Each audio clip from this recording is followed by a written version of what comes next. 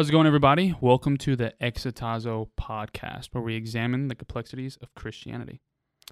In our last episode, we went over Ecclesiastes chapter 9, where we basically went over the scriptures that talk about death and how time and chance happens to everyone.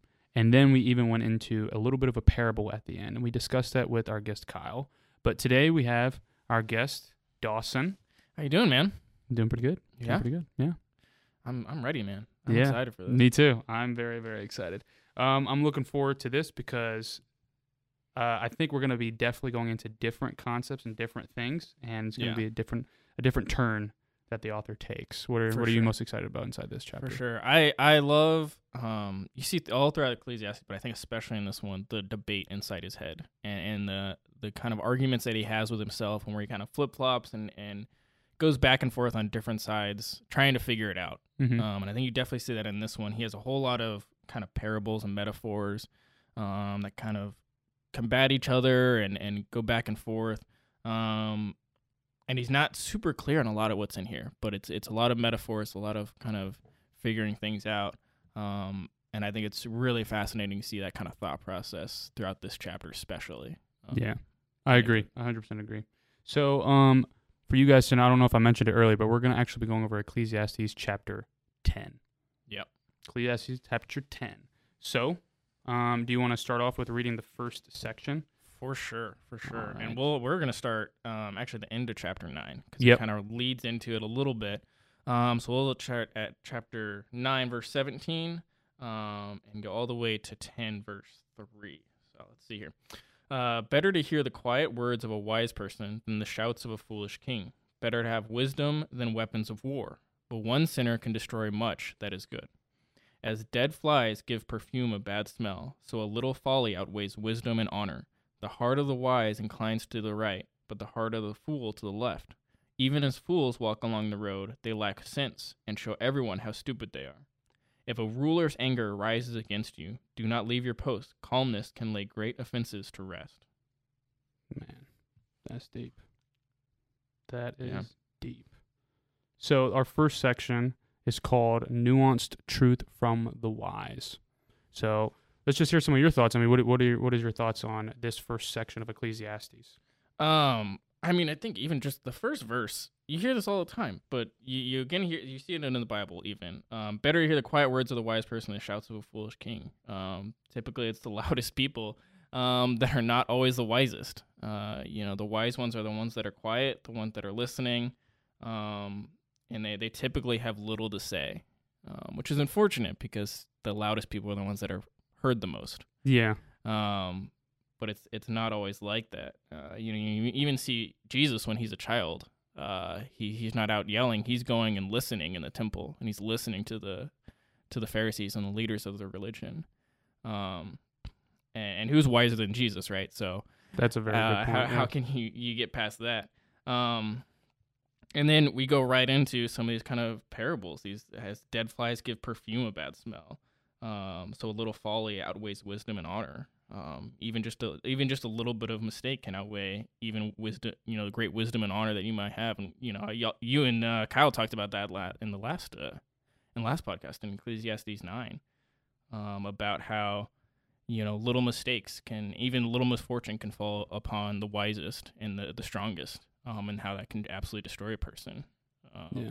And how finding your value or your perception in your kind of own strength and your own wisdom and your own money and your own power, it can all fall apart so easily and so fast, right? And this kind of talks about that. And so I think this is interesting. I think people are going to take verse 2, I think a certain way sometimes, where it says the wise inclines to the right, but the heart of the fool to the left. I think that can be taken out of context very easily. And taken a certain way by some people that want to take it a certain way, right? I definitely agree with that. I could see many people making that more of like a political stance than it actually is, because when you read it in its actual context, you realize that what's actually being talked about is the concept of going the right way or following folly. Yeah. Following wisdom or following your own desires and things that just aren't good for yourself or for the people around you. Yeah. So what's actually interesting is that this connects to a common concept that stretches all the way back to Genesis, which actually kind of connects to the tree of life and the tree of knowledge of good and evil. God giving us those choices of, which one are you going to choose? And you see that kind of repeated right here. But this is with going to the right or going to the left. And as we know, the wise person goes to the right or goes to the sensible way where wisdom follows. And what's interesting, too, is that this isn't only in Genesis, but it actually stretches to a lot of other scriptures, specifically in Deuteronomy chapter 5, verses 32 through 33. Do you want to read that, or I can read it? Yeah, I can read it. It says, "You shall be careful, therefore, to do as the Lord your God has commanded you. You shall not turn aside to the right hand or to the left. You shall walk in all the way that the Lord your God has commanded you, that you may live and that it may go well with you, and that you may live long in the land that you shall possess." So I can read. So we actually have two other chapters. So we have one actually in Jonah and another one in Deuteronomy chapter 17, verses 11. So I'll read the second verse, which is the one from Deuteronomy. Yep. And then you can read the Jonah one. Gotcha. So this is another verse that kind of brings up the same concepts of pretty much the right or the left, choosing how God's basically given us instructions. Basically bring up that same example of, those choices. So it says, "According to the instructions that they gave you, and according to the decision which they pronounced to you, you shall do. You shall not turn aside from the verdict that they declare to you, either to the right hand or to the left."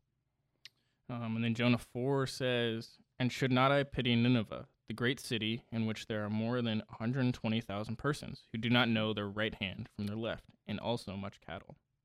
Man, dude, that's very fascinating. Now, what's also interesting, too, is that instead of a moral state, instead of like a spiritual state, it also talks about moral stances, too, as we kind of discussed. And to show that, this is actually mentioned in the Psalms. So specifically Psalms chapter 77, Psalm 118, and Exodus 15, to where it kind of actually corresponds not just the moral stances, but even in the right view of God, being more connected with God. So that means that there's like probably some spiritual, I don't want to say status, but spiritual connection to it also. Right. And we can see that. For example, in Psalm 77, it says, "Then I said, I will appeal to this, to the years of the right hand of the Most High." And then in Psalm 118, it says, "Glad songs of salvation are in the tenets of the righteous. The right hand of the Lord does valiantly." I keep mispronouncing Valiantly, that. yeah. Valiantly. Yeah, you got it. Yep. And then the last one is in Exodus chapter 15, verse 6. "Your right hand, O Lord, glorious in power. Your right hand, O Lord, shatters the enemy." So I think that's really interesting that it keeps bringing up the right hand. Yeah. And what's also pretty cool, too, is I believe it even mentions something like that in Proverbs. I'm not entirely sure. But it mentions about, I think in Proverbs, how it connects it, not to the tree of life, but it kind of brings up the right side of the tree or something like that. Talks about there's long life, and then the other one, there's riches. You know what verse I'm talking about? Not off the top of my head. No. Yeah, I think I'm gonna try to find it. But what's also interesting, too, though, is that the right hand, as we see in the New Testament, also connects to Jesus. Which I think is really cool because you kind of see this theme that keeps happening throughout the whole Bible. So you have that decision, right? Instead of Genesis, two choices. And then you got in Jonah, that whole thing with the people of Nineveh. They don't know their right hand from their left. They don't know which way to go, which way that's right or correct in the accordance of God. And then you have an Ecclesiastes that also brings up this concept of choosing right and wrong. How the right choose the wise side and go with God. And then we see how in the Torah, which is the first 5 books of the Bible, Genesis, Leviticus, Deuteronomy, Exodus, and Numbers, right? We see how that constantly mentions the right and the left hand. And then in the Psalms, we have now saw how there is a connection spiritually. And then in the New Testament, it's like revealed completely how Jesus is actually at the right hand of God. Yeah. But he's like a physical representation of that. Yeah. Which I think is super cool. So you can actually read these verses that basically talk about it pretty much. Yeah.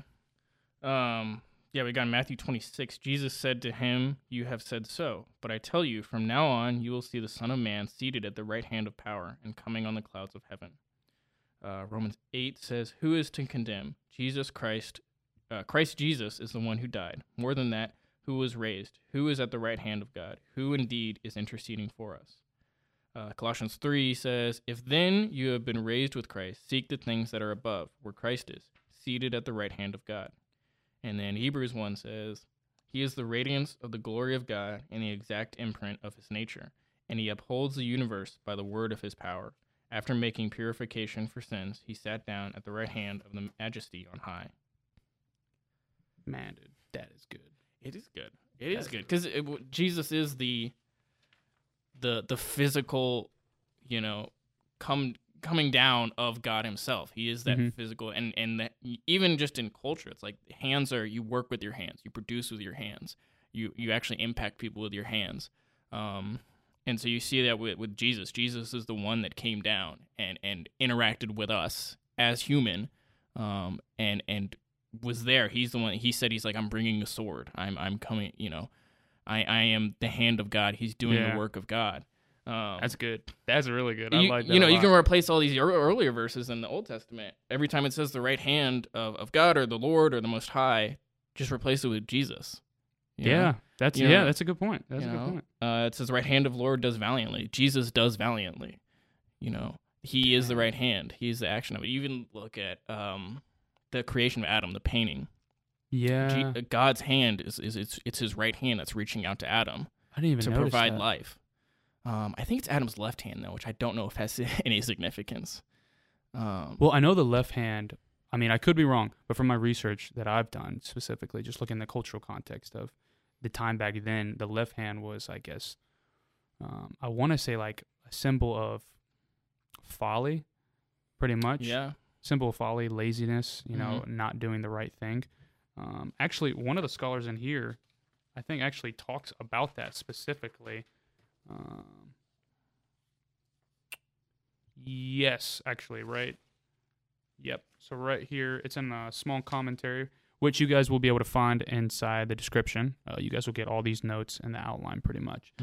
But yeah, so a quote from, I don't really know how to pronounce his name, Leupold. We'll go with that, yeah. Yeah. And this is from page 232 from his commentary on Ecclesiastes. And he says that in the languages of the scriptures, the right hand suggests that which is honorable, mighty, associated with the oath, even with God and his work. So that as in other languages, the right hand becomes synonymous with that which is right, good, and honorable, which could also be cross-referenced to Luke chapter 1, verse 11.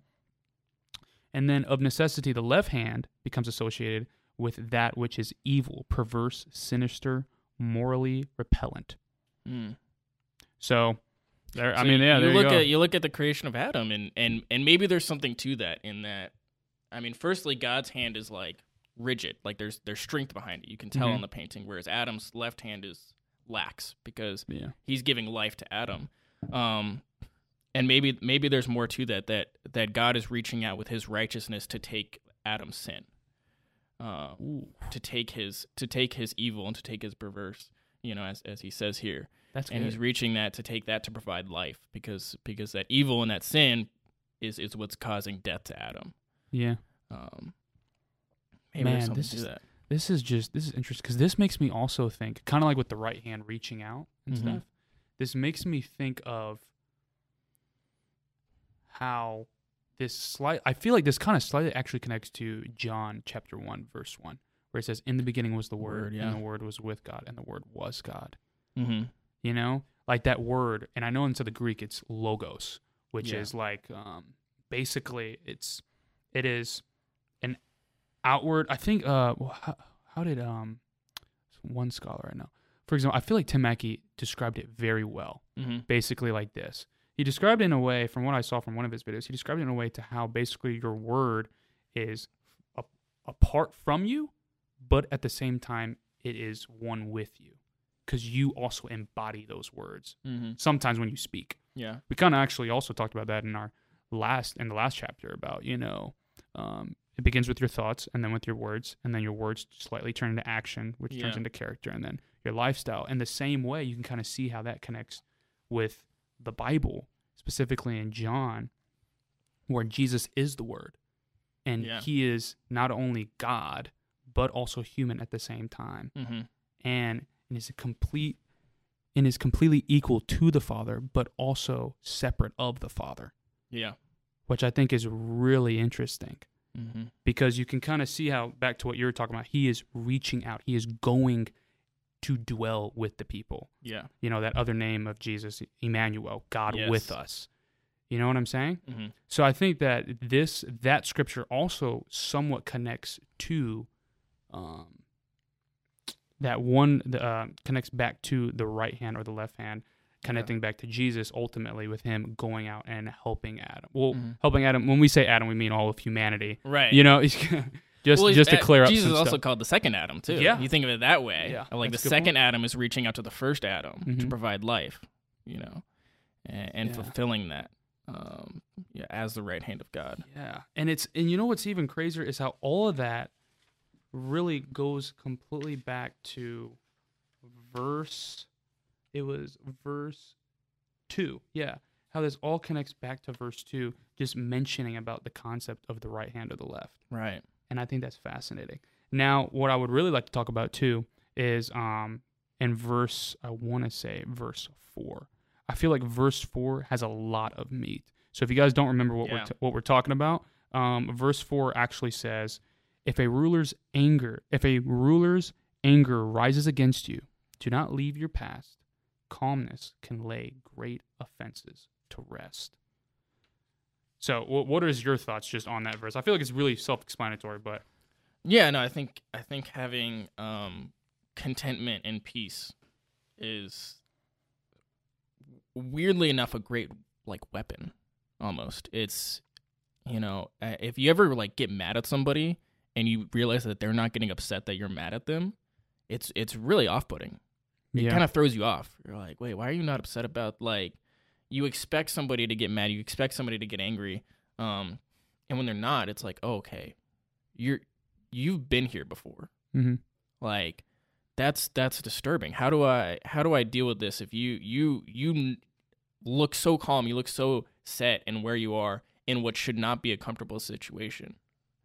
You've either experienced this before, you have a level of contentment that I don't understand. And I think especially that with a ruler or somebody who's above you, a boss or something like that.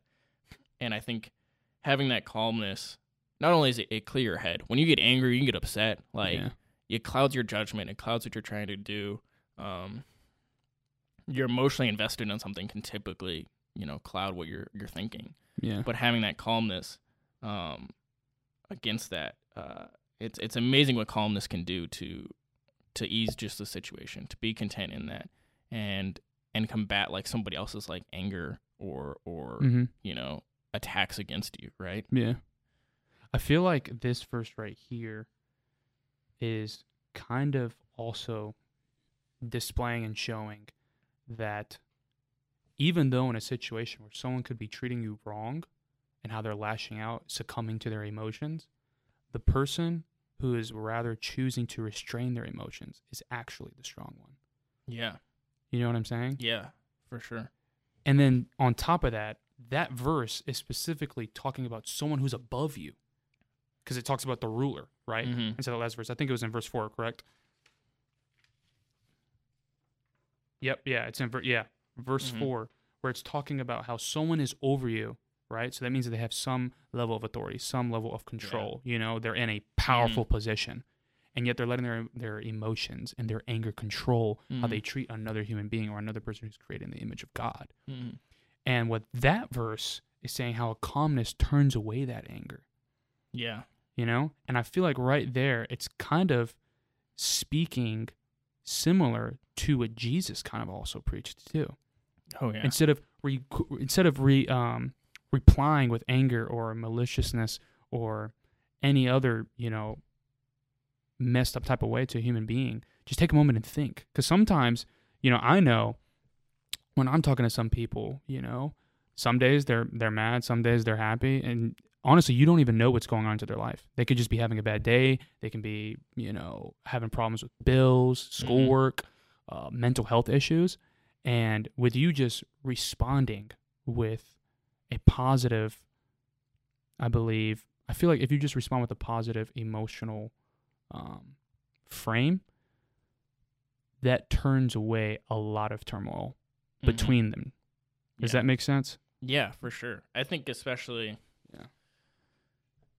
when somebody gets upset, if you're in a group and like people start getting upset, start panicking, something's happening, they always turn to the calmest person. Yeah. There's always that security there. And you look at the Gospels, you see how Jesus interacts with people. And you see him rarely get upset. And when it is, it's like a very righteous upset. There's people selling things in the temple. He's like, this is my father's house. You don't do that. You don't do that in my father's house, right? But most of the time, he's very, very calm. And it's, you see him talking to Pharisees, Sadducees, people that like attacking him, want him dead, and they're attacking him, with words and asking him questions, trying to trap him in something.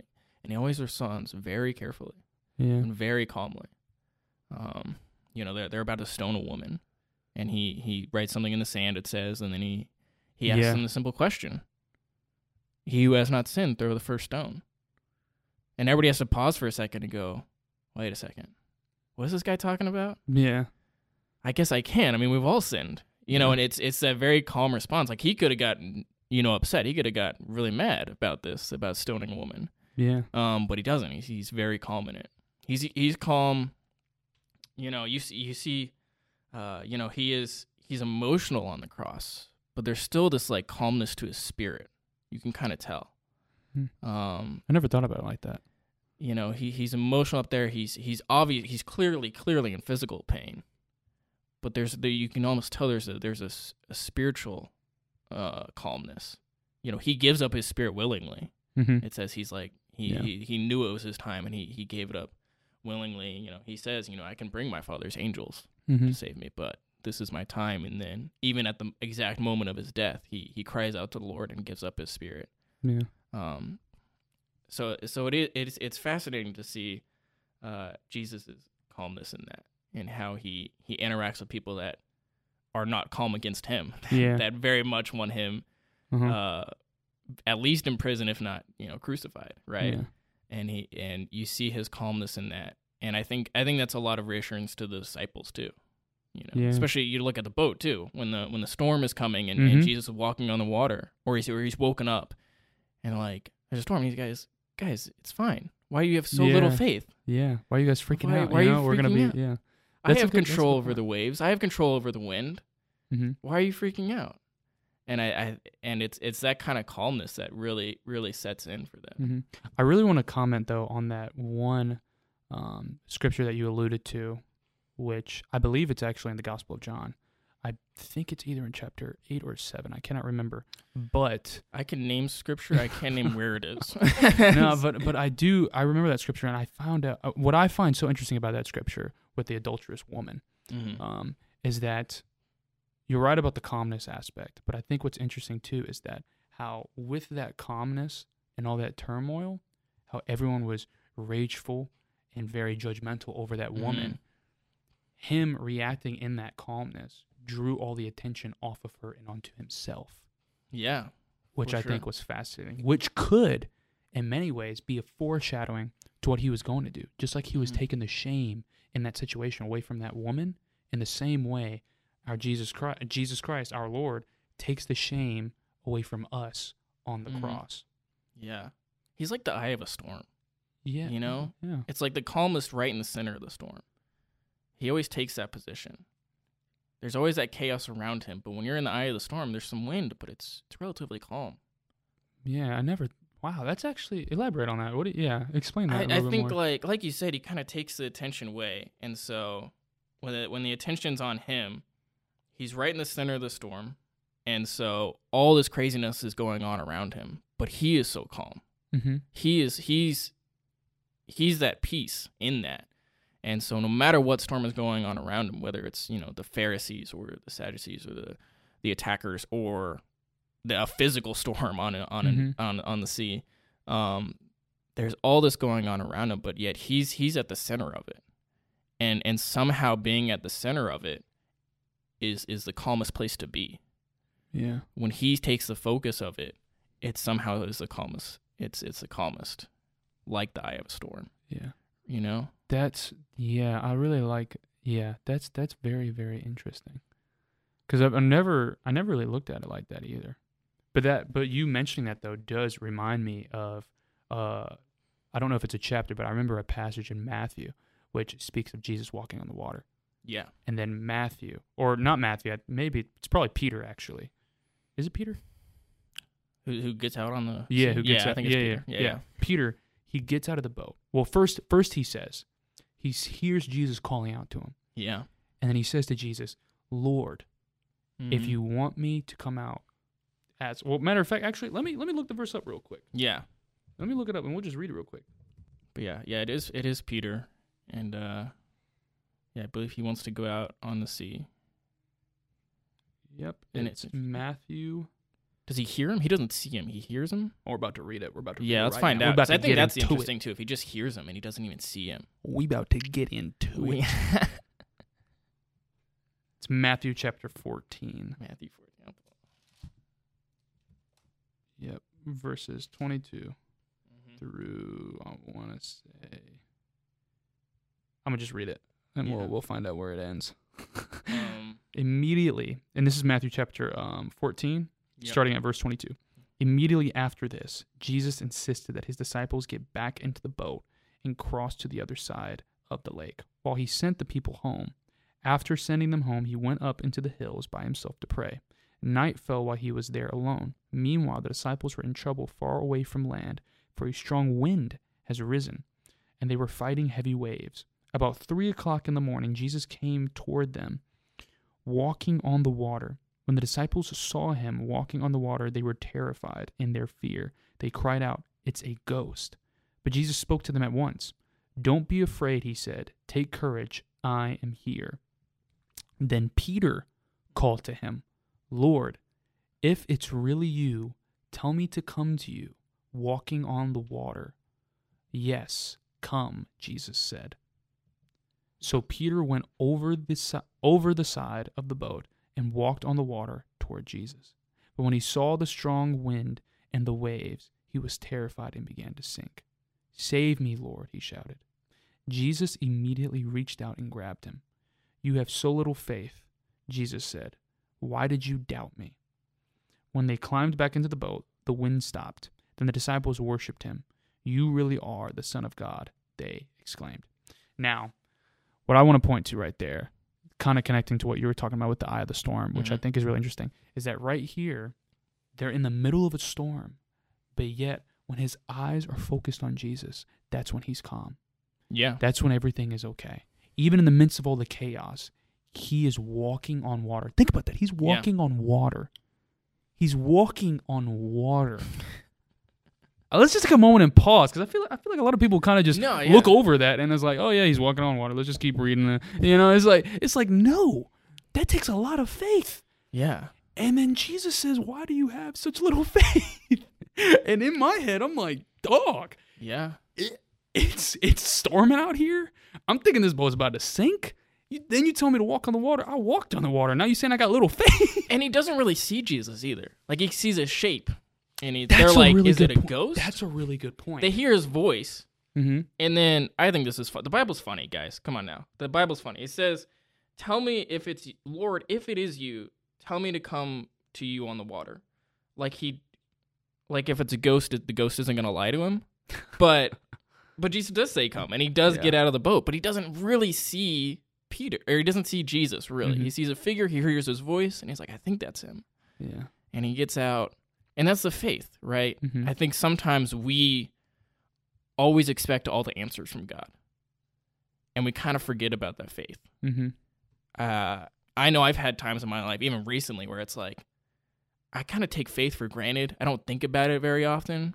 I feel like I've been in a walk long enough in my life, and I'm young. I'm not like, I'm still young, but I've been in a walk of faith long enough that I'm like, I kind of take faith for granted, and I don't think I need faith. I expect all the answers from God. I expect him to lay out the path for me very clearly. And I expect every step I take to have a reason, right? I'm a person that likes to have reasons. I always ask why. I think the why is the most important question. Yeah. And so I'm always like, when something happens in my life, I'm like, God, why did this happen? What are you doing? Yeah. And sometimes God is like, just have faith. Yeah. Just have faith. You don't need an answer. You just need faith. It's that trust aspect. It's that trust. Jesus doesn't give Peter all the answers here. He doesn't show him his face. He doesn't, show him here. He doesn't like explain the physics of how to walk on water. Yeah. He's just like, hey, step out. Yeah. You can hear my voice. You don't need to see me. You can hear my voice. That's enough. Yeah. Have faith. And you know what you notice too in that is that sometimes when you do step out on faith, with that comes calmness. Yeah. As you saw inside that scripture, he was calm, but you noticed that peace and that calmness left as soon as he took his eyes off of Jesus and focused on the waves. And I feel like this kind of just communicates the idea of with fellow believers that are going through things. When you keep your eyes on Jesus Christ and you just focus on him and not on the things around yourself, the burden of life becomes slightly lighter. Yeah. You know what I mean? Yeah. Like it's just, you feel more at peace. You feel more calm. You just feel more at ease. Yeah. And the storm doesn't go away. The storm's still there. Yeah. But he's focusing on Jesus. Mm-hmm. He doesn't, it's not like being a Christian or walking in faith means the storm goes away. Yeah. It doesn't mean that you're not going to have to deal with that still. Mm-hmm. It just means that you're going to have contentment in that storm. You're going to have peace in that storm. Yeah. You're going to get a little bit closer to that eye of the storm, where it's a little bit easier, but that storm's still going on around you. That's facts. Yeah, we definitely ain't preaching no health and wealth prosperity gospel Yeah. over here. No, man. Yeah. Even if you follow Jesus, you definitely going to experience some hardships. Yeah. But I do think that that's so fascinating how you can kind of get all those little connections and those little kind of rabbit trails all from that one verse in Ecclesiastes chapter 10, verse 4. And what's also interesting too, I think mainly, we kind of went on a little bit of a rabbit trail, but I feel like the main concept though of calmness and how that scripture kind of teaches the idea of the person, even though the person may seem to be in a lower status or a lower submissive stature, when they respond with being in control of their emotions, show to have more control over the situation and more control and strength than the person who is lashing out. Yeah. Yeah. And then on top of that, what I found, which I thought was really interesting too, is that I think this connects more specifically, other than what we kind of just talked about with connecting it all the way back to Jesus and the suffering and the storm and stuff. I think with this more in a line, that verse 4, really connects with Jesus teaching in the Gospel of Matthew about turning the other cheek. But before we get to that, I noticed, maybe I could be wrong, but when I was doing some research, the only other time I can find where the scriptures reference about turning the other cheek is in Lamentations. And I just want to read this real quick because I think it's very fascinating. Yeah. For sure. The Lord is good to those who depend on him. And by the way, this is Lamentations chapter 3, verses 25 through 32, but I highly encourage our viewers to actually go and read it for yourselves because it does make you think some interesting things about God, just in general, the conversation. But it says, the Lord is good to those who depend on him, to those who search for him. So it is good to wait quietly for salvation from the Lord, and it is good for people to submit at an early age to the yoke of his discipline. Let them sit alone in silence beneath the Lord's demands. Let them lie face down in the dust, for there may be hope at last. Let them turn the other cheek to those who strike them and accept the insults of their enemies. For no one is abandoned by the Lord forever. Though he brings grief, he also shows compassion because of the greatness of his unfailing love. That is like, dude, there's like so good. much in there. That's good. There's so much in there. And what's crazy too is just for slight context with Lamentations, right? So Lamentations, it's a collection of poems, things like that. That was from I'm not sure if it was the first or second. I'm leaning more towards the second. I have to revamp all my research. Yeah. But I believe it's the second exile. And this is basically, in context, what it's talking about. How they're exiled, how they've just been kicked out of their land. Right. And they're seeing that as God disciplining them. Mm-hmm. And the enemy has besieged their land, has taken over, kicked them out. And they're seeing that as a form of discipline from God. Mm-hmm. And then on top of that, it's telling them to turn the other cheek. Don't even fight them back. Now, I'm not saying be a pacifist. I'm not saying that. But what I'm saying is it's very interesting that there are certain contexts to where it is wiser to turn the other cheek. Yeah. Even when your enemy is doing things wrongly. Right. Now, to get into those contexts, that's a whole nother discussion. Okay? We don't have to get into that. But I think that right there is very, very powerful because I think that contributes back to what you were talking about with that trust factor. How the Lord is the one who holds vengeance and justice and does it correctly. Yeah. Does that make sense? What is your thoughts on that verse? I think I want to touch on what you said about having peace shows more strength than having anger or like flexing power. Yeah. I think that connects to even more to today is like confidence and modesty, in that like we see today, I see guys that are like talking about like how much they lift or how much, how much they lift. Can I bench more than you? Can I, arm wrestle, this and that. And the guys that deny it are like, no, I'm not going to exchange PRs with you on our bench. Like, I don't really care that much. And they're like, oh, okay, you're just weak. It's like, no, they have confidence in their strength. Mm-hmm. It's the people that are the ones that are kind of flexing and trying to show off and asking those questions that are generally more insecure about it. Yeah. And it feels counterintuitive. Those guys feel like they're more confident because they're around flexing and stuff, but that just shows that insecurity in that. And I think the same thing is like that with peace and power, and having that calmness in the face of power. But I think for this kind of the turning the other cheek, I think it is fascinating. I think it's interesting where you see God say, especially in the Old Testament, of empowering the Israelites to fight back and to regain their land. And when he says, turn the other cheek, like take your punishment, like you screwed up. Yeah. And it's empowered by the Lord. These aren't like humans that are saying it. Like this is the Lord's word of, turn the other cheek, take it. Mm-hmm. Accept the insults of your enemy, for no one is abandoned by the Lord forever. I think that's the reassurance there too, of like, you're gonna take this, but I'm still with you. Mm-hmm. Like I'm still here with you. And you see that Jesus Jesus talk about take the other turn the other cheek as well. And he's with them, literally with them. That's literally the next verse I actually have, which is Matthew chapter 5, verses 38 through 40. Mm-hmm. Do you want to read that verse actually, since it just more detail? You have heard the law that says the punishment must match the injury, an eye for an eye and a tooth for a tooth. But I say, do not resist an evil person. If someone slaps you on the right cheek, offer the other cheek also. If you are sued in court and your shirt is taken from you, give your coat too. That is interesting. That's tough to read. Yeah, that's tough to read. I'm like, you sure?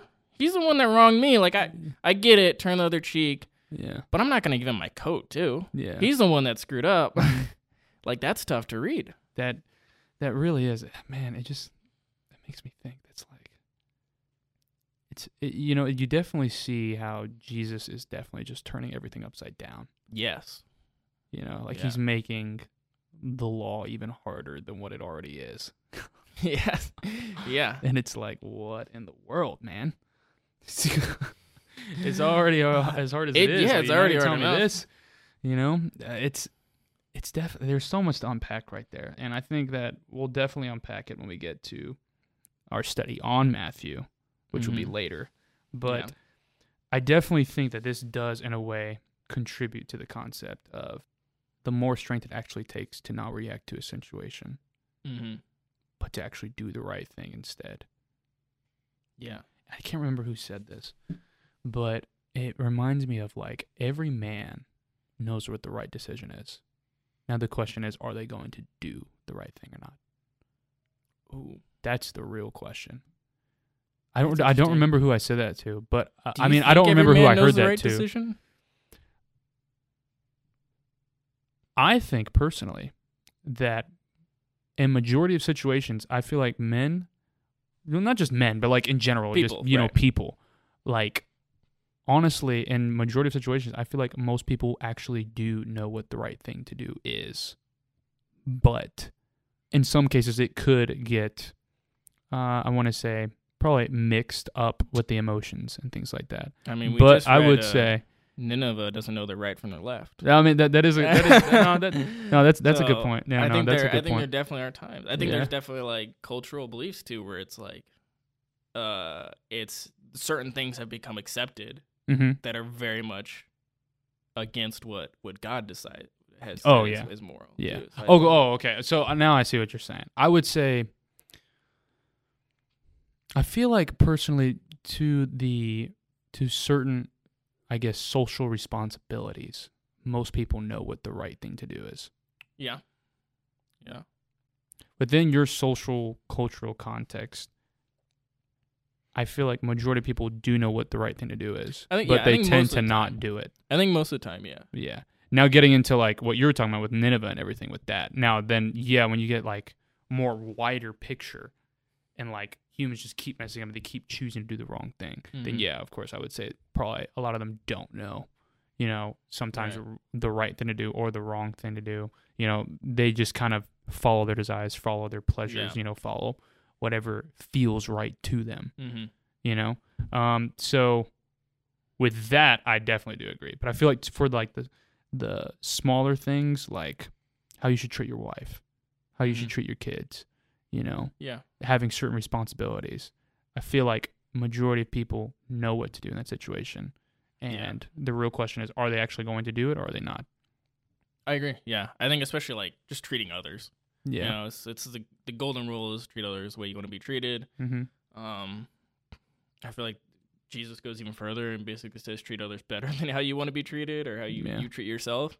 But yeah, I definitely agree with that. I think generally people understand how to treat others or the right thing to treat others. But focusing on that and actually practicing it is, you're right, it's very different. Yeah. It's not always taken out in action. Well, now that you say that, I've been thinking, after thinking about it though, I mean, when I think of like other cultures, things like that, you probably do got a point. Maybe people don't. Because, I mean, when you look at slavery, when you look at what Hitler did, when you look at what Stalin did, and things like that, it's horrible, man. It is horrible. And there's definitely the individuals. I think Stalin's really unique, even compared to Hitler, where Stalin did that to his own people. Yeah. Whereas Hitler did that to people that he didn't consider his people, which is a little bit different. And then slavery is a lot of like, they didn't even consider those as people. Yeah. So it's like, I think generally we understand, without the extreme exceptions, generally we understand how to treat other people. But then there's a mix-up of who do you consider people too? That is a very interesting for a long time there was a group of people that didn't consider black people really people. Egyptians didn't really consider Israelites people. Yeah. Like Stalin's interesting because we're literally his people. Yeah. So that's the exception. I don't even know how his brain worked in that.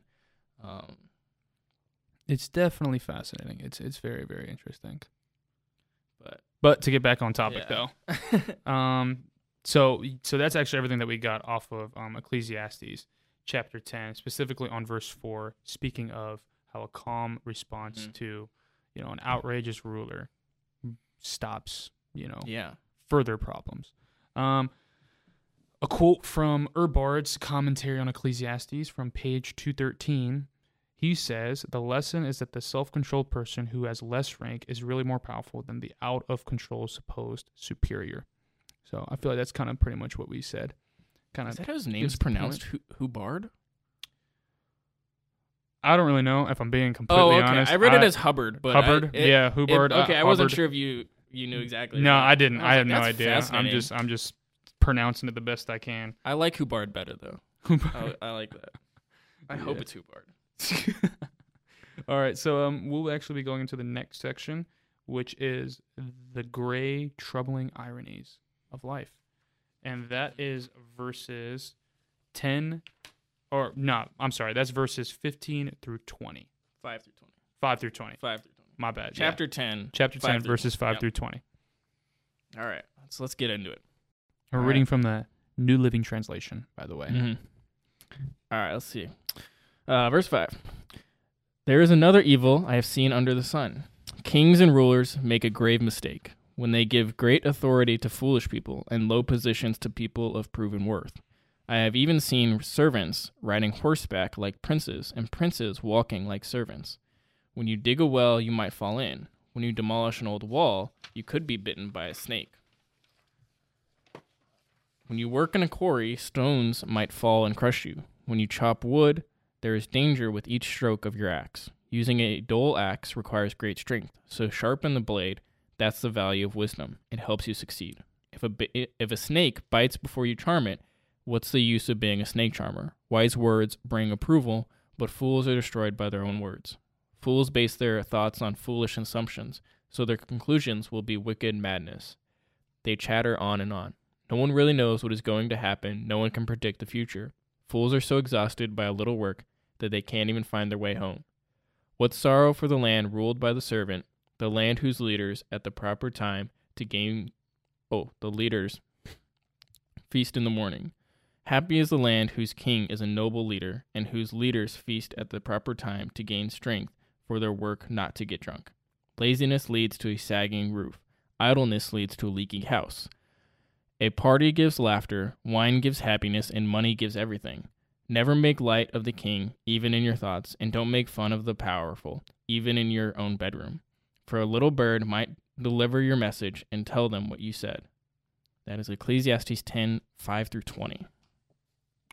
That's good. That's real good. So my thoughts on this passage, I'll kind of just talk about the first few verses. I think the first few verses actually connect to the beginning of the chapter, specifically verse 4. Because when you read verse 4, we kind of already talked about how it talks about calmness, but it specifically says, if a ruler's anger rises against you, do not leave your post. Calmness can lay great offenses to rest. So right there, a ruler's anger, right? So now we're talking about governmental systems, monarchies, just people in authority. Yeah. Right? I think the few first verses also kind of talk about that, but it kind of gives it a different perspective. More like I would personally say a first-person perspective, because it says, there is another evil I have seen under the sun. Kings and rulers make a great mistake when they give great authority to foolish people in low positions, to people of proven worth. I have seen even servants riding horsebacks like princes, and princes walking like servants. When you dig a well, you might fall in it. Okay, so to end at verse 7, so it's talking about the governmental systems once again, but it seems like it's now, instead of talking from a first-person perspective, it's talking from a wider perspective, observing of what is actually happening. Does that make sense? Yes, yeah. And what I think is really interesting right here, too, is with that observation, the author, or what we would call the teacher inside this passage of Scripture, is communicating the idea of how the government is jacked up. But not only jacked up, but a person can prepare and do everything they can to try to get a certain position, but that preparation does not 100% mean you will get that position. For sure. You know what I'm saying? And I think that kind of speaks to the idea of like, not putting your identity in your work. Mm-hmm. Pretty much. Yeah. Because I feel like, especially nowadays, a lot of men and just a lot of people in general really identify with their work, which is cool. I mean, if that, you could say that's something that you enjoy, but to make that your identity, to make that your all being, like, I feel like that might be taking it a step further, because as soon as you make a failure in that, you're now coming at yourself when it's like, whoa, let's calm down now, Yeah. Not even make a failure, but like, the old adage is, it's not what you know, it's who you know. It's like you could be the best in your field almost, but somebody else could have the job over you just because of luck or who they know or something like that. Yeah. And then that outcome, which is not totally in your control, is all of a sudden, considered a failure to you and impacts your identity. And so, it's also not what you know, but who you know. It's a good thing we know Jesus, right? Because then we have identity in him through that. But I think you're right. And I think a lot of issues, like societal issues, we kind of change where we find our identity in. I think we've seen transitions in society where maybe we used to find our identity in other people, in family or something like that. And then we realized, no, that doesn't really work. So we're going to find our identity in our work. And it's like, oh, well, that kind of fails too. And now there's this self-help wave of we're going to find our identity in ourselves and supporting ourselves and helping ourselves grow. Yeah. It could even be that's going to fail too. It can even be in like race, sexuality, multiple things, when honestly, like, that shouldn't be where your identity is. Right. So all these societal issues are coming from where you're finding your identity and your value. And when you come at it, those issues from a societal standpoint too, and you say, well, let's change where we find our identity in. If you find your identity in anything else but Jesus or in God, it's going to fail. It's going to cause issues. It's going to look like a different issue than it did before, but it's still going to be an issue. Yeah. Right. So, that's why, I consider societal issues spiritual issues, because we're not finding our identity in what we're supposed to.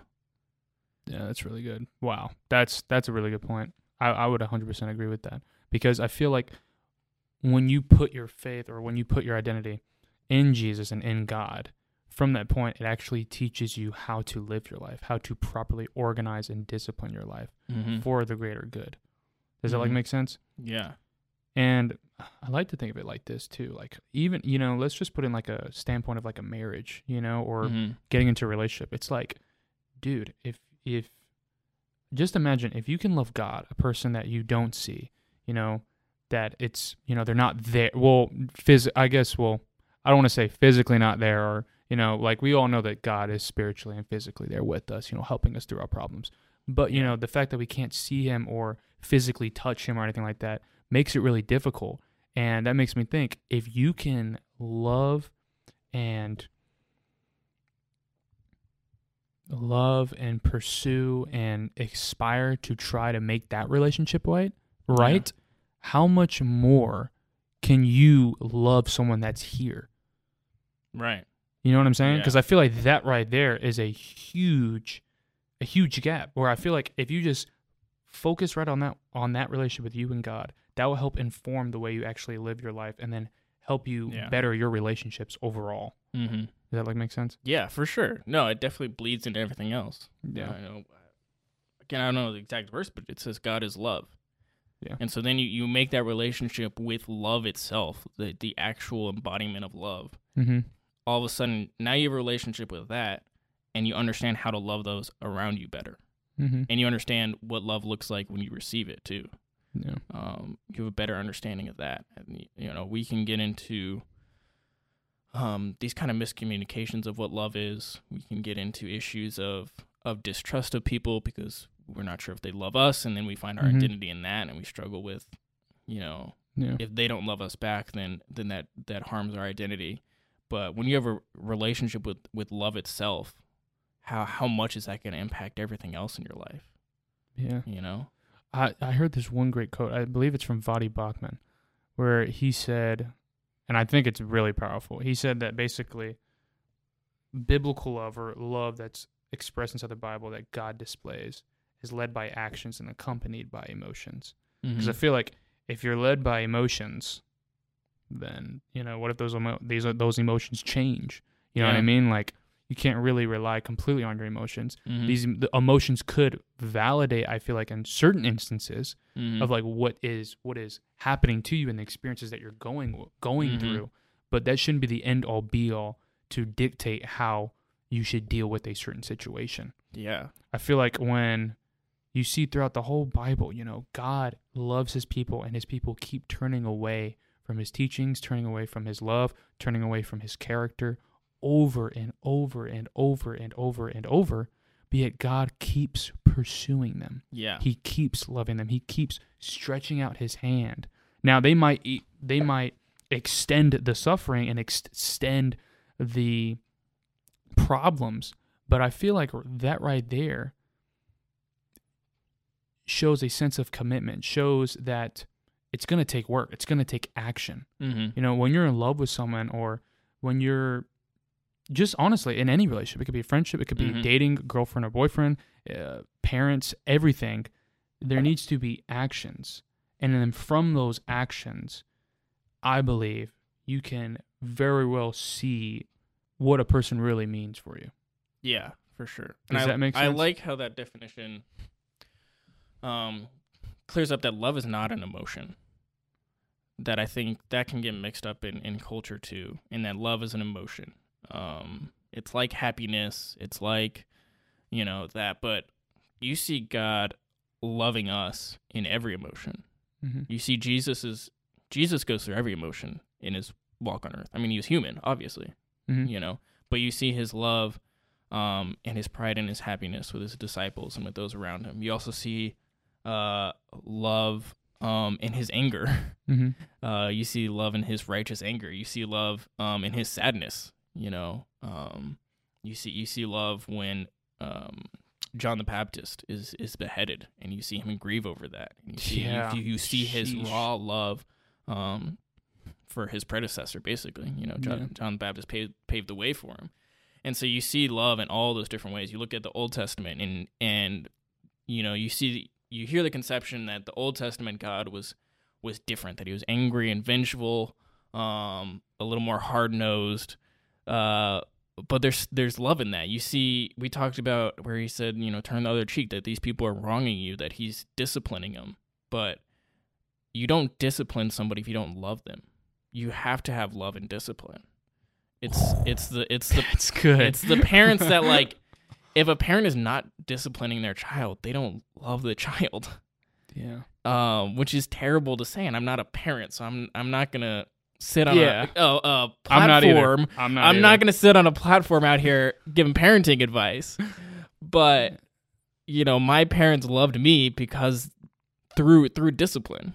They didn't want me to make the same mistakes. They didn't want me to make the same mistakes that they made. And in the same way, they let me make mistakes sometimes. My mom has admitted that she wished she was almost too protective at times. But that was also in love. But if you're going to let, somebody if God was going to let us make those same mistakes over and over again, and without discipline, there's no love there.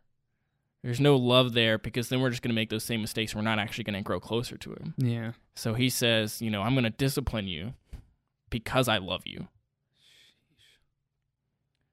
Dude, that's powerful. Yeah. It's tough. I mean, it puts it in a good perspective, right? It's definitely, it's like a wrestling. It's like, it reminds me of Jacob wrestling with God. Yeah. And then his name gets changed to Israel. Yeah. Or Israel, and Israel literally means one who wrestles with God. And then you find out, that all the Israelites, that's their name. And it's and then you see it constantly over and over throughout the Bible, that they wrestle with God. They turn away, then they come back, they turn away again, and they come back. And then you got the Psalms with David wrestling with God. Yeah. He turns away from God, and he comes back, and he's favored from God. This is a man after God's own heart, and yet he does things that you would not expect a man after God's own heart to do. And it's really fascinating, that concept of wrestling with God and how that contributes to love.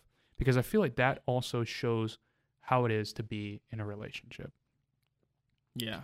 You have to be willing to wrestle. Yeah. You can't give up. You have to be willing to wrestle with that person that you love. Yeah. Through all the turmoil, through all of it, you have to.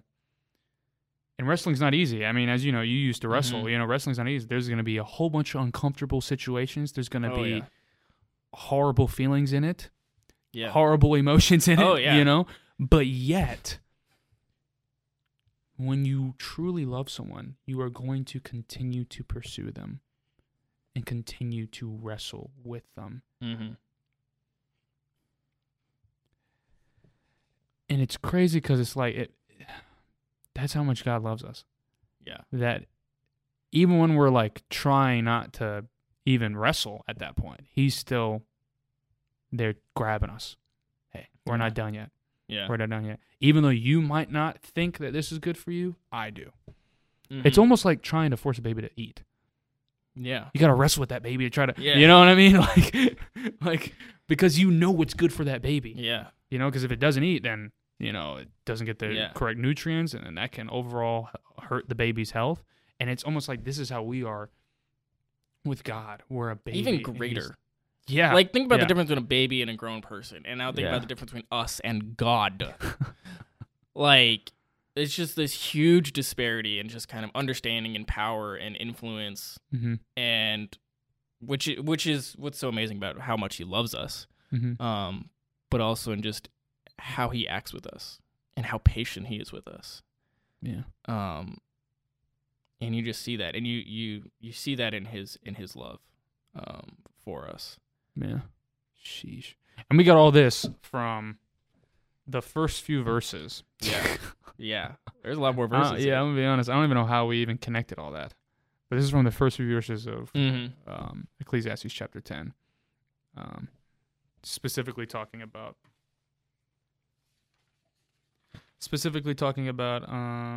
the governmental systems and how they're messed up. Yeah. Wow, that's interesting. Yeah, wow, that's fascinating. So, I actually have a quote from McGee from his commentary on the book of Ecclesiastes, and it says, "To work hard, save your money, and study late does not always mean that you will become a success. The fool next door may inherit $1 million. Yeah, I feel like that definitely can get applied to the first few verses specifically. I want to say verses 5 through 8, where, you know, nothing's promised. You know, you definitely have to work for it, and even when you do work for it, it's still is not always given to you. Yeah, which I think this kind of actually connects to chapter 1. No, I don't want to say chapter 1, chapter 2, to where it talks about what is all this work for? Because work, right. So when you're working, right, there's a gain after it. That's the real purpose of it. When you're trying to do something, there's something that you're trying to get in return. Yeah. That could be, you know, money. That could be an emotional pleasure. That can be, you know, satisfactory or gratification. Anything. Mm-hmm. There is something that you're trying to gain. Yeah. You know what I'm saying? And it's addictive. Oh, yeah. It's very much built into our nature. Mm-hmm. And, like, you know what a gacha game is? No. Gacha games are like games that are typically free, but they have a lot of like paid content that you can buy. Mm-hmm. And they're typically almost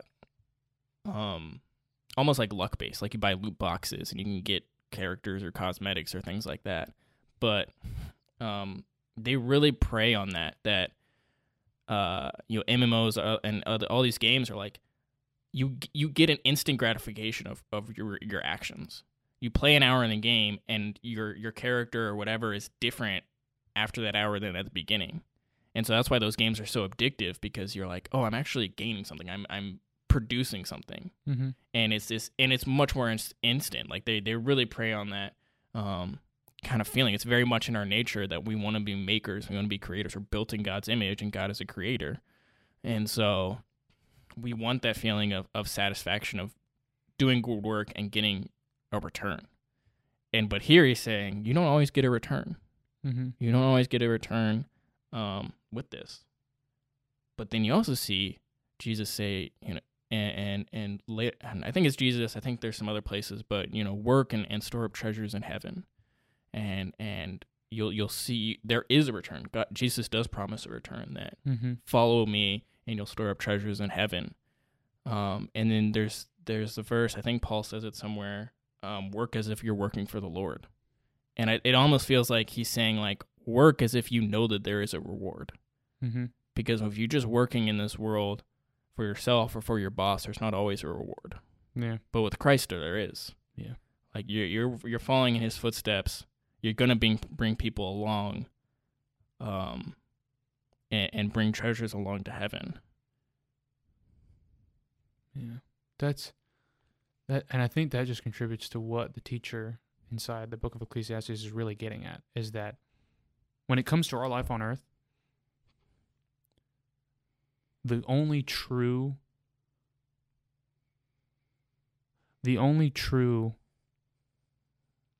what's the word?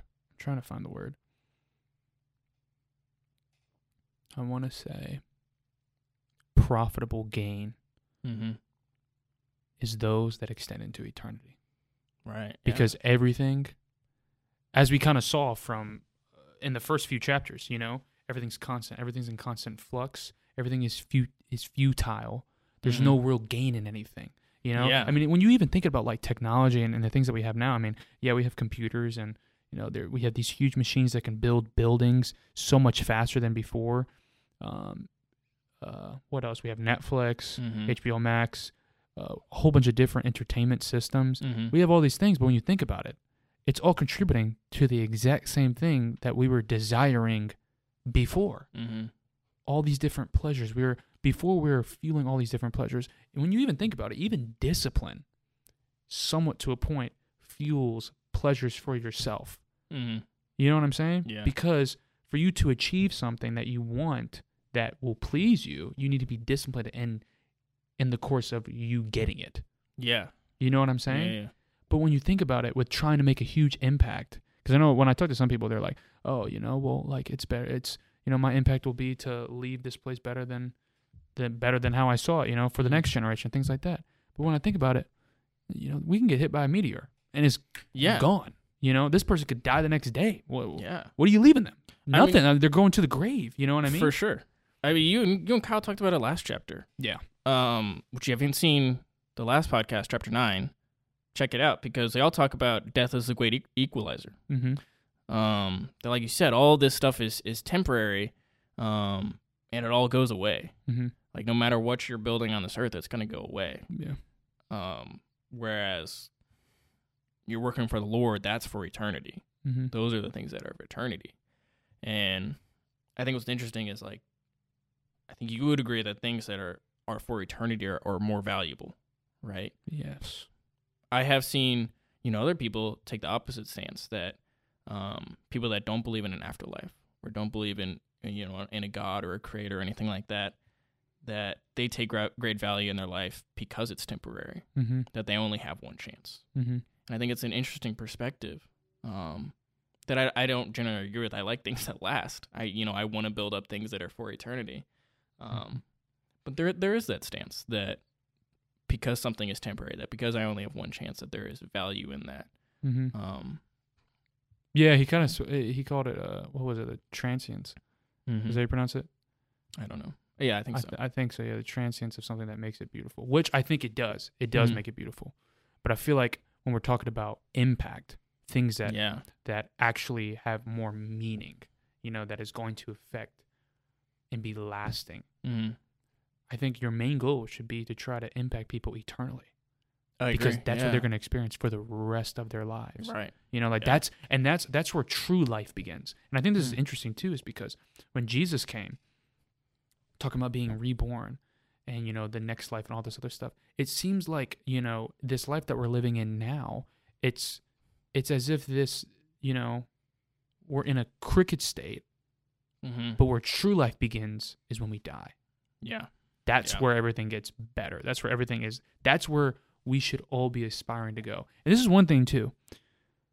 I think we should also touch on the intentions of why you would want to go. Because a lot of people always talk about how they want to Yeah. go to heaven and things like that. But the real question is, do you want to go to heaven because God's there, or do you want to go to heaven because you don't want to suffer in hell? Right. Yeah. And I would say you probably need to check yourself Mhm. right there, Mm-hmm. because your focus should be on Jesus. Your focus should be on your relationship Exactly. with Him. I totally do. I hate the argument. For there's Christians that make the argument for Christianity of like, if I'm right, then I go to heaven. But if I'm wrong, then there's just nothing. Mm-hmm. So that's why you should be a Christian. Like that's a terrible argument. Yeah, that's a bad. terrible argument. Just because like my end goal is not necessarily just heaven. My end goal is to have a relationship with God, and that's fulfilled through heaven. Mm-hmm. But that's not my reason why. Like Yeah. I said, my favorite question is why. That's the best question. Yeah. It's the hardest question too. Yeah, no, that is the hardest question. I had a friend who was a pastor, who's, I believe, man, he said this story a long time ago, but his father was atheist for a long time. Mm-hmm. And they would talk about it, and they would ask questions, and he would always ask his father why, and he'd tell him, like, it's always the question of why that's the most difficult. Science can tell us how and what. Science can tell us what is in this world and how it works, and it's amazing. I think science is fascinating because it helps us understand God's creation, Mm-hmm. but it will never tell us why.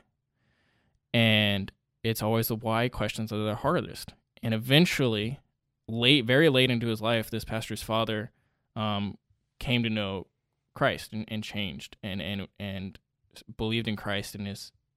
And his son, this pastor, was talking to him, and he goes, "What changed? Why did you make this decision?"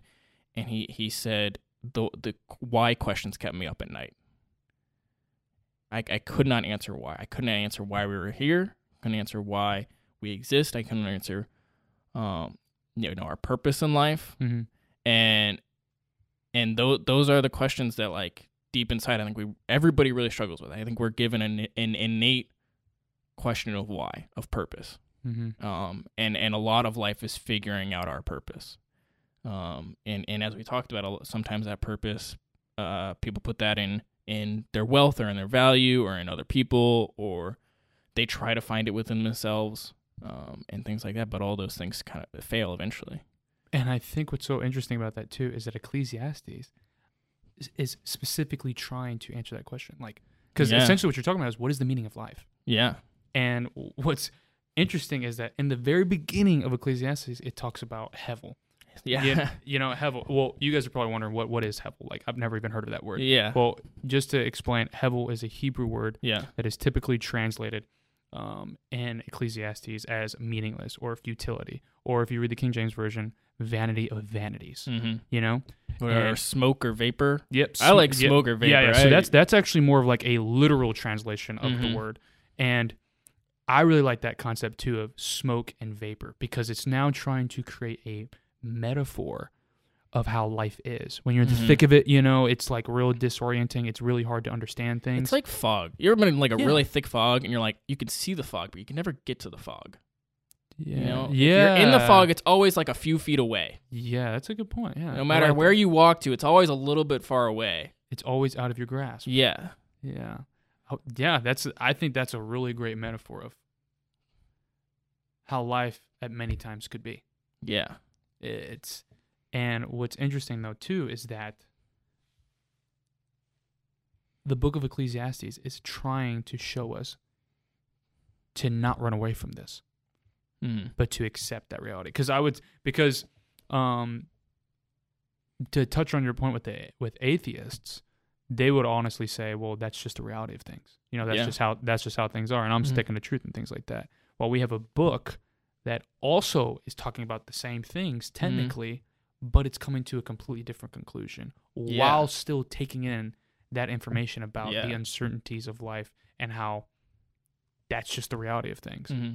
But what's interesting is that it found that following your own pleasures, doing certain things that ultimately just amount to the same things as before, don't really, at the end of the day, they don't really mean anything. I mean, when you think about it, it kind of goes to nihilism. Yeah, but I think it's nihilism, like, by nature is Nothing like matters. despair. Yeah. Nothing matters, but it also like leads to the conclusion of like despair, of depression. Whereas Ecclesiastes really frames it as nothing matters. Isn't that so easy to be content in? And it really flips it. You know, like you said, it comes to a different conclusion that we can be content in that nothing really matters on this earth. Elaborate on that. I've never looked at it that way. But also pointing to like there's only one thing that matters, and that's God. Mm-hmm. And if you have that, nothing else matters. Everything else is worthless. Everything else is pointless. Yeah. You know what I'm saying? Yeah. Yeah. Elaborate though on that that contentment or that nothing else matters aspect though with in Ecclesiastes, how you said pretty much it kind of flips the switch. Yeah, I think generally if people are saying like nothing matters, people want things to matter, right? Like if nothing matters, then what's the point? Why go to work every day?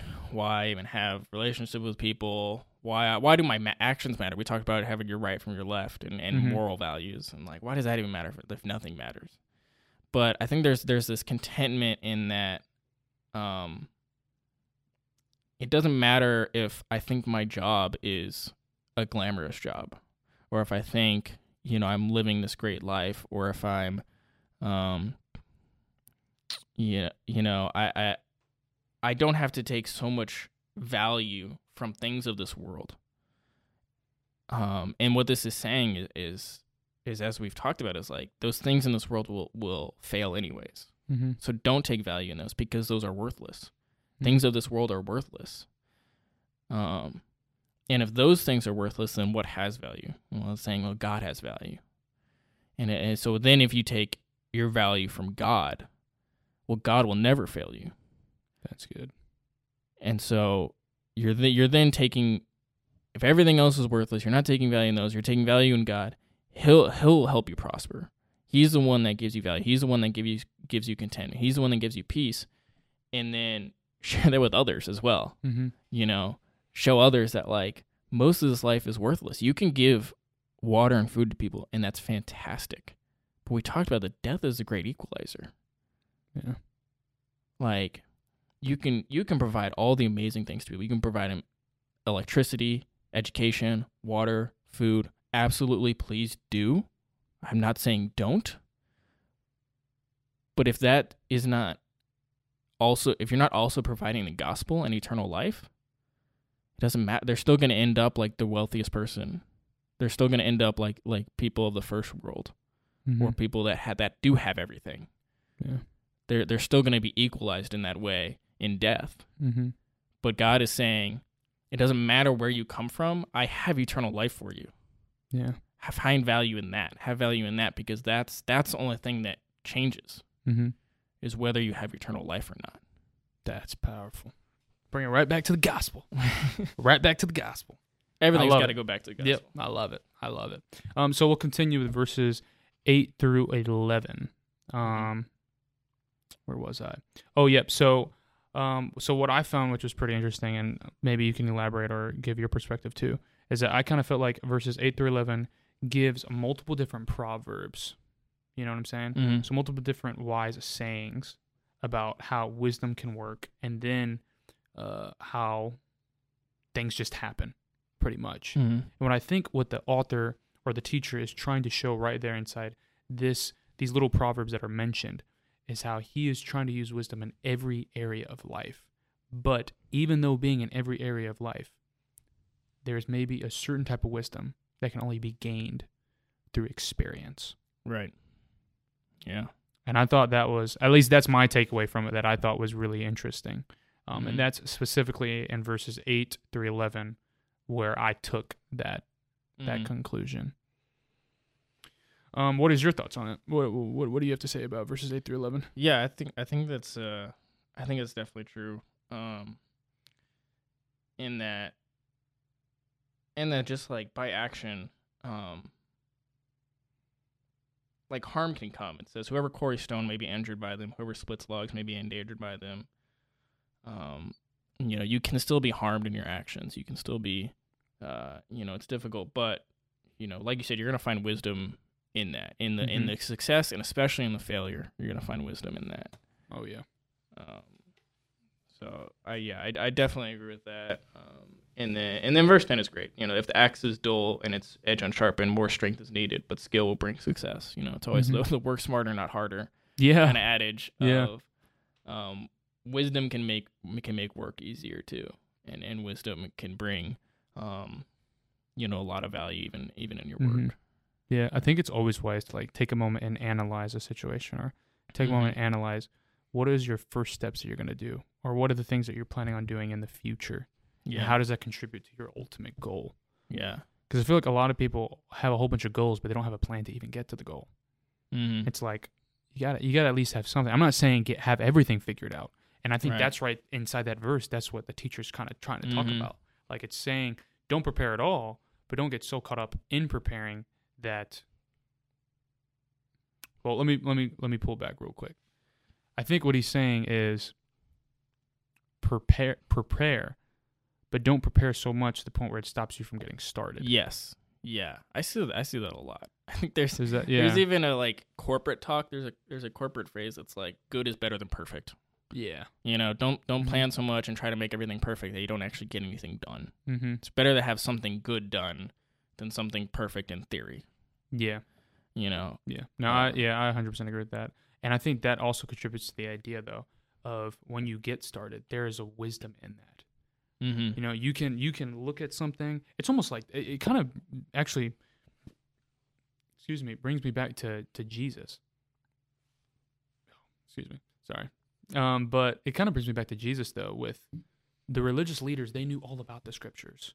Yeah. They knew all about how the Tanakh was configured and all that stuff. And by the way, I know I just threw that word Tanakh, and you guys are probably wondering what in the I don't even world know that is word that. Means. Well, a Tanakh is actually a Hebrew acronym, which stands for Torah, Netavim, and Ketuvim. Okay. Yep. So the Torah is just the first 5 books. Mm-hmm. The Netavim, I believe, is, I want to say, the prophets. I could be wrong because I am just going off the top of the head on this stuff. Mm-hmm. But I believe that could be the prophets, and then Ketuvim is the writings or the poetry and the wisdom literature and things like that. And that's actually the order, apparently, how it's supposed to be written, which I thought was very fascinating. But back to the main point, though, was that these religious leaders had all this knowledge. Mm-hmm. But what's interesting is that they were observing God instead of actually getting into a relationship with him. Yeah. Actually getting to know him, getting personal with him. And in that same way, inside of a lot of other people's situations, instead of just always observing, try to actually get in the thick of it, because there's going to be certain things that you learn that you won't be able to learn from just observing from it. Yeah. Do you think that was just cultural thing though? That what? For the Pharisees and Sadducees, that a personal relationship with God wasn't really even conceptualized until Jesus. I want to say yes and no. I'm honestly not entirely sure, because when I think about it, when I look at, for example, let's look at Genesis, right? Mm-hmm. You go back to Genesis and you read into the first few chapters, right? Right after Adam and Eve sin, right? Mm-hmm. Well, who gives them clothing? God, yeah. You know what I'm saying? Mm-hmm. So instantly when I think of that, I'm like, okay, well, who is the one who's typically providing things in my life? It's usually my father or mother, someone that I have a close relationship with. Mm-hmm. So I feel like that right there is a relational aspect. Yeah. And then when I think of the tabernacle, one interesting thing that I learned too is that a lot of the same words that were used to describe the tabernacle, which is where God dwelled, which was usually among his people, to explain the tabernacle was a tent to where God would literally dwell in, so he can have close proximity and relationship with his people. Yeah. That was, I believe Exodus actually goes more extensively into the construction of it. Exodus has a lot of detail about it. Yeah. Yeah. And the whole purpose of that, though, was for God to dwell with his people. Mm-hmm. To me, I'm instantly thinking of that is a relational type of aspect. Agreed. Yeah, but I feel like there are some verses. Only certain people were allowed inside Mm-hmm. the actual temple, like the actual Yeah. tabernacle. Very true. And especially the Holy of Holies. Yes. And so I think especially there was this kind of cultural idea of there's this barrier between us and God. I mean, there's a curtain. There's the massive curtain that when Jesus dies, it rips. Yeah. And so, which is beautiful. It's a beautiful metaphor, and it's a beautiful symbolism of his spirit going out into the world and us actually being able to have a personal relationship with God, which I think in the Old Testament before Jesus, certain people did, prophets did, David did, Adam and Eve did, but for the majority of people, there was this kind of barrier between them and God. They had to go through a prophet or a priest of some kind. They had to go to the tabernacle. Where now we can pray wherever we want. We have the Holy Spirit with us. Yeah. So there is that little bit of a difference there. That I don't typically defend Pharisees, but I get why that was difficult for them to grasp, because they grew up their whole life believing one thing, and Jesus comes and says, "No, have a relationship with me. I'm the Lord." Yeah. And he appeared much differently than they expected, because obviously they were anticipating a Messiah. Yeah. And yet he came as a carpenter's son, born in a manger, riding in on a donkey. Yeah. Not as a king with an army of angels. I think also culturally, though, what was happening too probably contributed a lot of them expecting a Messiah, expecting someone that was going to conquer the Romans, things like that. Because absolutely, you do have a lot of those messianic scriptures in there. But I think where they missed the relational aspect, though. Yeah, I would say it would be the verses to where they didn't speak about, the Messiah coming and dying. I mean, Isaiah 43, where it clearly depicts Jesus coming and dying for his people. It's very clear. I would actually highly suggest the audience to go and check that scripture out, because it's so clear that I would be very surprised if you didn't even realize that it was talking about Jesus. And so I would say, yes, I can understand why it was hard to see the relational aspect, but to completely say that the relational aspect was never there, I would disagree. Simply because I feel like there are so many scriptures that speak of that relationship of God wanting. If anything, I would concede on the aspect of saying a relationship now. I could see how there could be a divide with that, especially with the tabernacle and the holies of holies and the Levitical priests, and then even within the Levitical priests, you had different sects of the Levitical priests that can only go inside the holies of holies. But I would say all of that, to a certain degree, foreshadowed the coming of Jesus that was bringing that relational thing. I mean, when you even think about it, you go back to Genesis chapter 1, where, once again, it brings up that concept of how there was going to be a son of man that was going to step on the head of the serpent. And how the serpent is going to pierce his foot. To me, whoa, he's becoming a human now, and he's going to do all this for his people to save them. I mean, to that right there, I would say it extends to even another relational aspect. But then again, I would say what definitely made it difficult was the Roman Empire and the cultural constraints of what was happening to the Jews at that time of the oppression. And I think this ties back what's difficult even for us, and tying back what it says in Ecclesiastes about bringing your wisdom into your actions, is like, we can have a lot of head knowledge. We can study the Bible deeply for years and have no relationship with God. Yes. And I because I have been like that for a few years. Everything hit my head and nothing hit my heart, is how I like to phrase it. I never let anything from my head actually go to my heart and impact my actual relationship with God. Yeah. And I think that's what this author is talking so much about, of like letting your wisdom, not just to be wise in knowledge, but wise in action and wise in your relationship with God. Yeah. Letting those, letting what you read and what you study not just be head knowledge, but show through in your love and in your relationship with God, and bring that to there. That's good. That's really good. Yeah, that's a good point. Mm-hmm. So yeah, we'll actually continue because we are running low on the time. So we have the rest of the chapter. Mm-hmm. So after verse 11, it kind of speaks about the tongue. So specifically in verses 12 through 20, I believe the teacher is kind of referring to the idea of how the wise withhold their tongue, or the fools kind of just blabber on, and how actually the fools end up getting themselves into even more trouble simply because they don't control their tongue. Mm-hmm.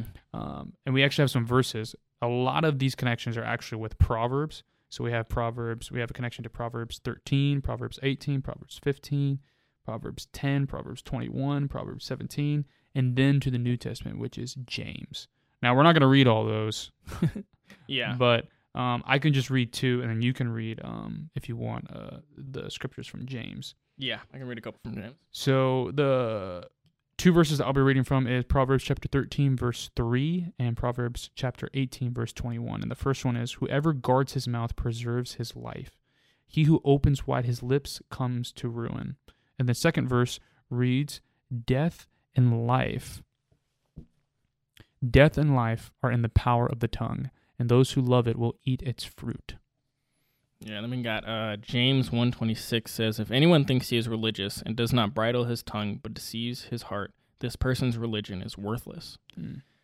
James 3:6 says, and among all the parts of the body, the tongue is a flame of fire. It is a whole world of wickedness corrupting your entire body. It can set your whole life on fire, for it is set on fire by hell itself. Man, that's deep. Jeez. Now, just for some small commentary from Eaton's commentary on the book of Ecclesiastes, from page 138, he says, everything that has been said about wisdom and folly points again to the main lesson of Ecclesiastes, the need to face life as it really is and to take our life in day by day from the hand of a sovereign God. I really like that quote. That's a pretty good quote. Yeah. I'm really glad we're taking this to heart and not doing an hour and a half podcast where we talk the whole time. But no, this is really fascinating. On, and it ties back to the very beginning of this chapter, of the foolish. What does it say? Oh, it says actually at the end of the chapter before, I think, the quiet words of the wise are more to be headed than the shouts of a ruler of fools. That's verse 17 of chapter 9. Yeah. And I like how he's really getting at the heart of how dangerous our lips can be, how dangerous our tongue can be, and how much trouble it can get us into if we're not, putting thought behind it. We're not thinking before speaking. Yeah. Right. Yeah. Oh my gosh. There's like so many situations that I can just think of to where like you really need to watch your words. Because honestly, like even when you don't even realize it, like you can literally just be chilling, hanging out, and literally one or two things can completely affect another person. Like there is literally so many times that I wish, in past relationships and past relationships with friends, family, coworkers, just everything, to where there's times where I like wish I probably should have said that a little bit different. Because when you think about it, even when you don't even have bad intentions to say something, or like I would say even when you don't have bad intentions with what you're saying, it could be perceived in a messed up or jacked up way. Yeah. I mean it's even more applicable now with social media and like text message, and because things can get so misconstrued across just text and not actual face-to-face, or even talking over a phone or something. I've had so many times where like sarcasm doesn't get across, or like intention does not get across because it's text and you can read it in a lot of different ways, and that can be really, really harmful, and how you navigate that. It's definitely an interesting. I mean, James. It actually reminds me of James. What it speaks of about how the tongue is. Here, let me actually just read it. I'm actually going to read it. just to make sure, did you read verse 3, chapter 6? I mean, chapter 3, verse 6. Yes, I did. Okay. Yeah. See, yeah, that just reminds me of this verse, actually, about here. It actually says, yeah, and among all parts of the body, the tongue is a flame of fire. That is, gosh, that is a lot, dude. Yeah. James does not hold back. Yeah, James does not. Yeah, I mean, in both of these, Jeez. it says if anyone thinks he's religious, but does not bridle his tongue, his religion is worthless. Yeah. Oh my gosh, dude, that's horrible. I mean, that's not horrible, but like, it's a hard pill to swallow. It's a hard pill to swallow. It's difficult.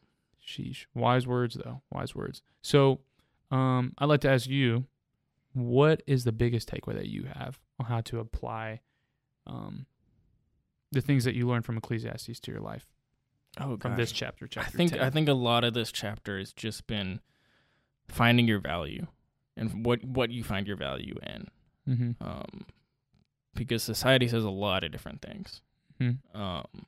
But this has been very clear, not just in this chapter, but in the whole of Ecclesiastes, that a lot of those things have no value. But you find your value. Oh, sorry. Our audio guy is dying over here, I think. Are you okay, Jacob? You good? Take a drink. It's okay. No, we'll take a break. It's all good. It's all good. Sorry, I interrupted you while you were... No, you're good, bro. No, nothing I say is profound. Let's be very clear about that. No, you're good. I want to make sure you're okay. Oh, I'm fine. All right, cool. You're good, man. You're good. You good, Jacob? Yeah, I just need some water, you know. No, I got you. Yeah, Cottonmouth over there. It's all good, man. Get it. Value is what I was talking about. Finding your value in God, and what's, and having that as your identity, as your worth. Because no matter how smart you are, no matter how strong you are, no matter how successful you are, failure will come, whether it's because of you or not because of you. There's too many chances, there's too many coin flips in life. Yeah. To find your value in anything else, because everything else is, it's just a shifting sand. Mm-hmm. Find your value on the rock of God. Steno has been broken. I'm sorry. That was just, it started to get serious again. But I'll pass that question on to our listeners too. Tweet at us, comment if you're watching YouTube. What do you think of all this? Of where you found your value, of holding your tongue, even if we had the conversation of the Pharisees and their relationship with God. Mm-hmm. How do you view that? Do you give the Pharisees a little bit of slack for not totally understanding Jesus when he comes and not understanding a relationship with God? Mm-hmm. Do you not? Obviously, there's a lot of mistakes that the Pharisees made, and they were not good people. Yeah. What is a good person? We're not going to get into that. Yeah, but, that's a whole other conversation. But next week, we'll be getting into chapter 11, Ecclesiastes chapter 11. Yep. We hope to see you guys there. Please like, share, and subscribe if you like this content. And we'll see you guys next time. Peace out. Peace.